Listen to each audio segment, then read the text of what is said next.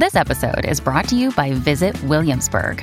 In Williamsburg, Virginia, there's never too much of a good thing. Whether you're a foodie, a golfer, a history buff, a shopaholic, an outdoor enthusiast, or a thrill seeker, you'll find what you came for here and more. So ask yourself, what is it you want? Discover Williamsburg and plan your trip at visitwilliamsburg.com.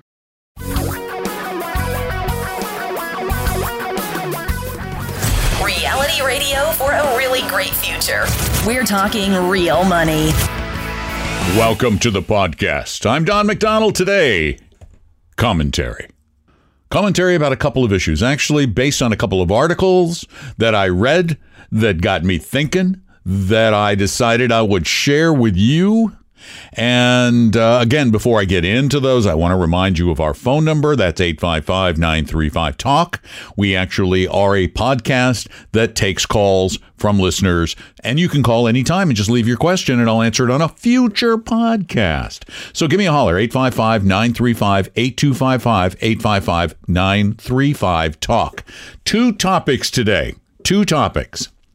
One, senior housing. Old folks' homes. Topic 2, low interest rates. And what might that do to insurance companies? It's looking like deja vu all over again. Oh, I also wanted to mention you can also send questions in and learn all kinds of stuff at our website, talkingrealmoney.com. Let us start with senior housing, shall we? Yeah. Not exactly excited about talking about this, but we're going to do it anyway. There was an article in the Wall Street Journal today that says senior housing companies now face a building glut. Why? Because baby boomers don't want to go into senior housing. Really? When did you figure that one out? Seriously. I am officially a senior. It just hurts me to the core to say it. Do I mind taking the discount? No. About a year ago, I got my AMC discount at the theaters, and I do love saving a couple of bucks on a theater ticket. I think that's the other place I use it is at Marriott Hotels, because I get a nice discount on hotel rooms. Otherwise, I don't think I use it. But I appreciate it. Thanks for recognizing that I'm special, or whatever it is you think I am, or that I'm just going to die soon, which I don't plan to do. Okay, back to the issue of senior housing. I did some web browsing today, and I bopped around looking at senior housing advertising and videos from I'm hitting my light here. It rings. And the videos, oh, please, folks, those of you who are running these facilities, can you stop? I hate polka music. I despise bingo. I would never participate in water aerobics to literally save my life. I don't like hanging out with a bunch of old people. I'm sorry. No offense. I don't mind hanging out with a couple of you now and again, but in a place where it's all a bunch of old people, I'm sick of people saying, oh, and I got to make new friends in my new little old place. No, I want to live in my house in a real community with real people. I don't want to go hang out with a bunch of old people and drive around in golf carts and catch sexually transmitted diseases. Well, I wouldn't do that part anyway, but by the way, the Villages in Florida, like a hotbed. It's all old people of sexually transmitted diseases. Go figure. When are people going to get that baby boomers are different? We're weird. In my head, I'm 63 years old, but in my head, I am still the guy who went to Led Zeppelin, Genesis, Who, Yes concerts. You know, I still go to concerts once in a while. I took my daughter. She didn't even know who he was. I turned her on to Kishibashi. Look him up. He's pretty good. I love alternative music. I love finding new artists. I hate Lawrence Welk. I like really great classical music, but I hate music of your life, elevator garbage. I don't want to sit in a recreation hall and listen to some guy play the polka on his accordion. Don't want to do it. I'm not going to old people dances.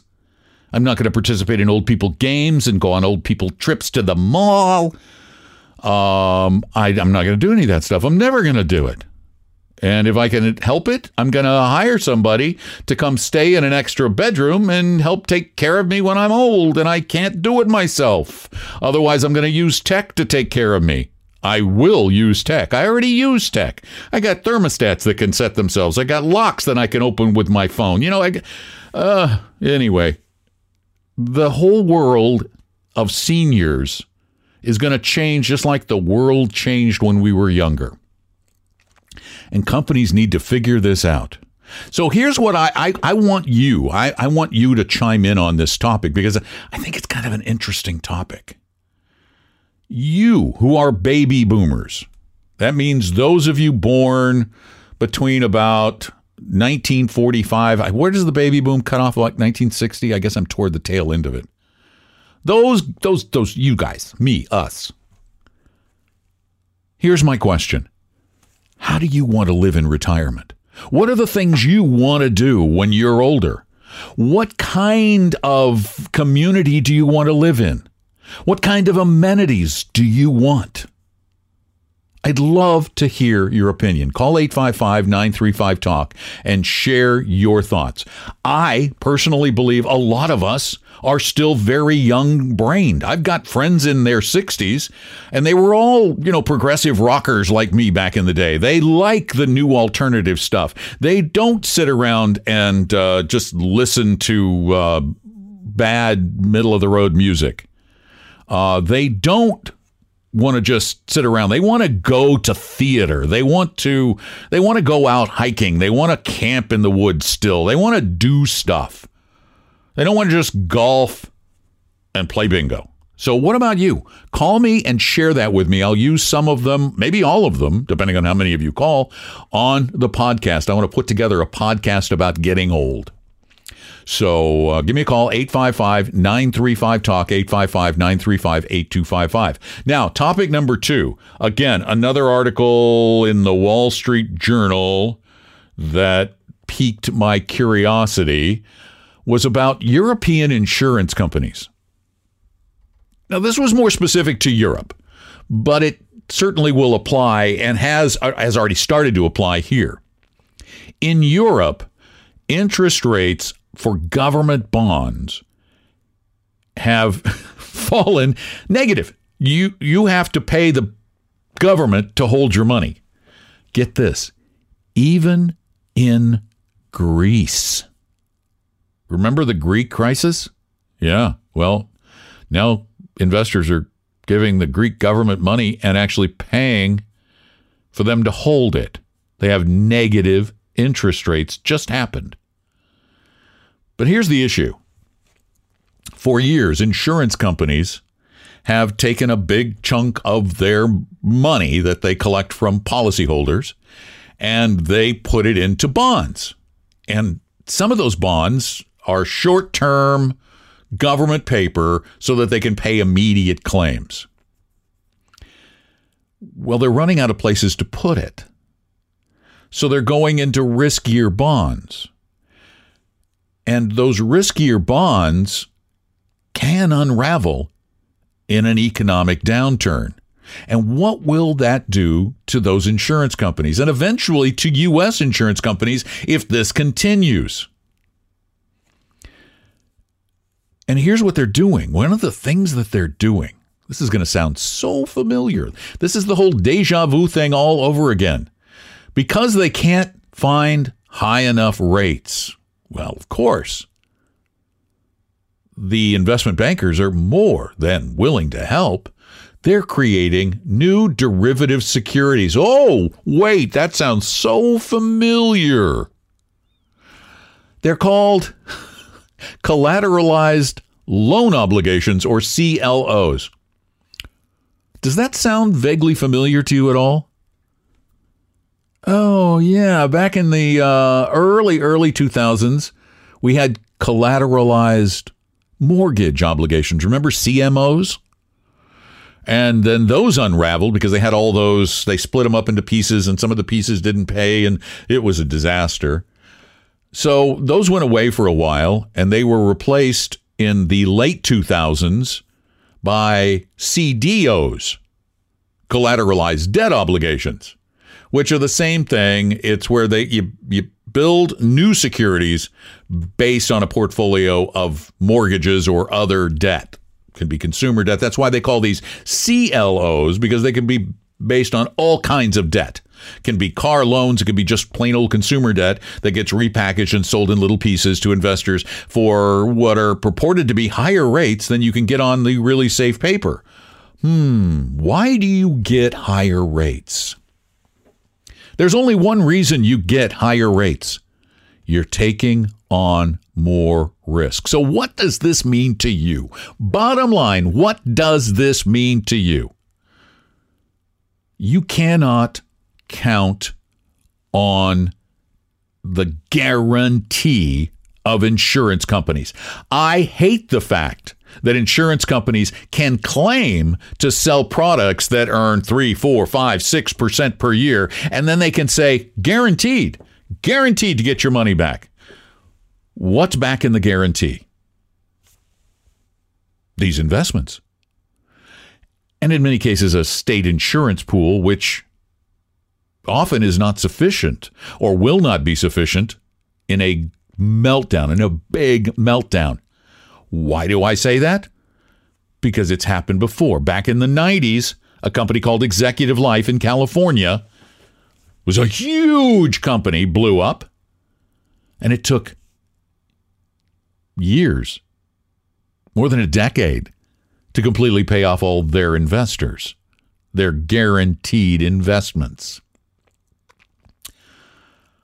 As recently as about a decade ago, the biggest insurance company in the world, AIG. What happened to them? They nearly went bankrupt. The only reason they didn't was that the government lent them a lot of money at little or no interest and bailed them out and bailed you out, all of you who hold policies from their various affiliated companies, one of which is VALIC, Variable Annuity Life Insurance Company. There would have been a disaster had that not occurred, that bailout.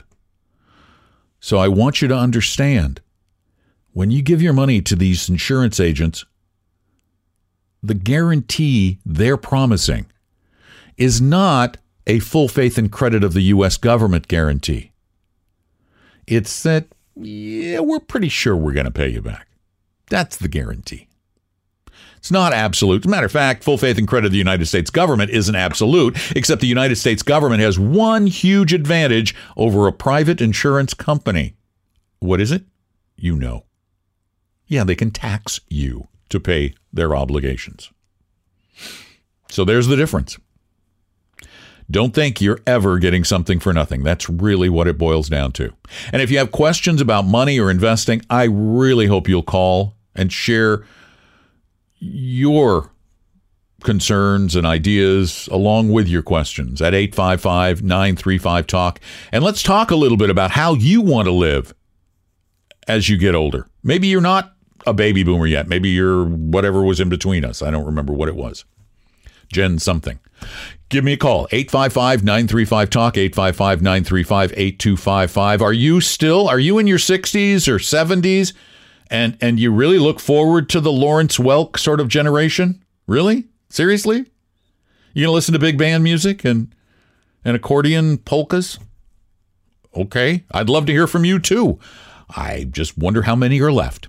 855-935-TALK or stop by talkingrealmoney.com. You can watch our videos there. You can listen to podcasts. You can send in questions. You can even meet with one of our advisors for free for a little bit, for a little meeting, a little tiny one. We're not going to manage your money for free. We're going to charge you for that, but we'll tell you up front what we charge.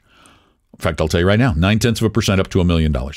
But you can do that with no pressure at talkingrealmoney.com. So check it out. Thanks for listening. Talk to you soon. Subscribe on Apple Podcasts. Tell your friends and neighbors. And have a great one till I talk to you again. I'm Don McDonald. Talking Real Money. We hope you realize that the information provided on Talking Real Money is for educational and hopefully enjoyable purposes only. Providing personalized financial planning or investing advice takes time, so please consult with a really good fee-only fiduciary investment, tax, or legal advisor. We know a good one. Investing must always involve risk. In other words, you can and probably will lose money at times. Also, as much as you want it, no one can accurately, consistently predict the future. So past performance doesn't tell you a darn thing about what the future will bring. Unlike many other programs that say something similar, Talking Real Money is not trying to get you to buy or sell any financial products or securities. Instead, the program is provided as a public service by Vestry, a fee-only registered investment advisor. Thanks for listening, and please visit TalkingRealMoney.com for more information and disclosures. That's a wrap.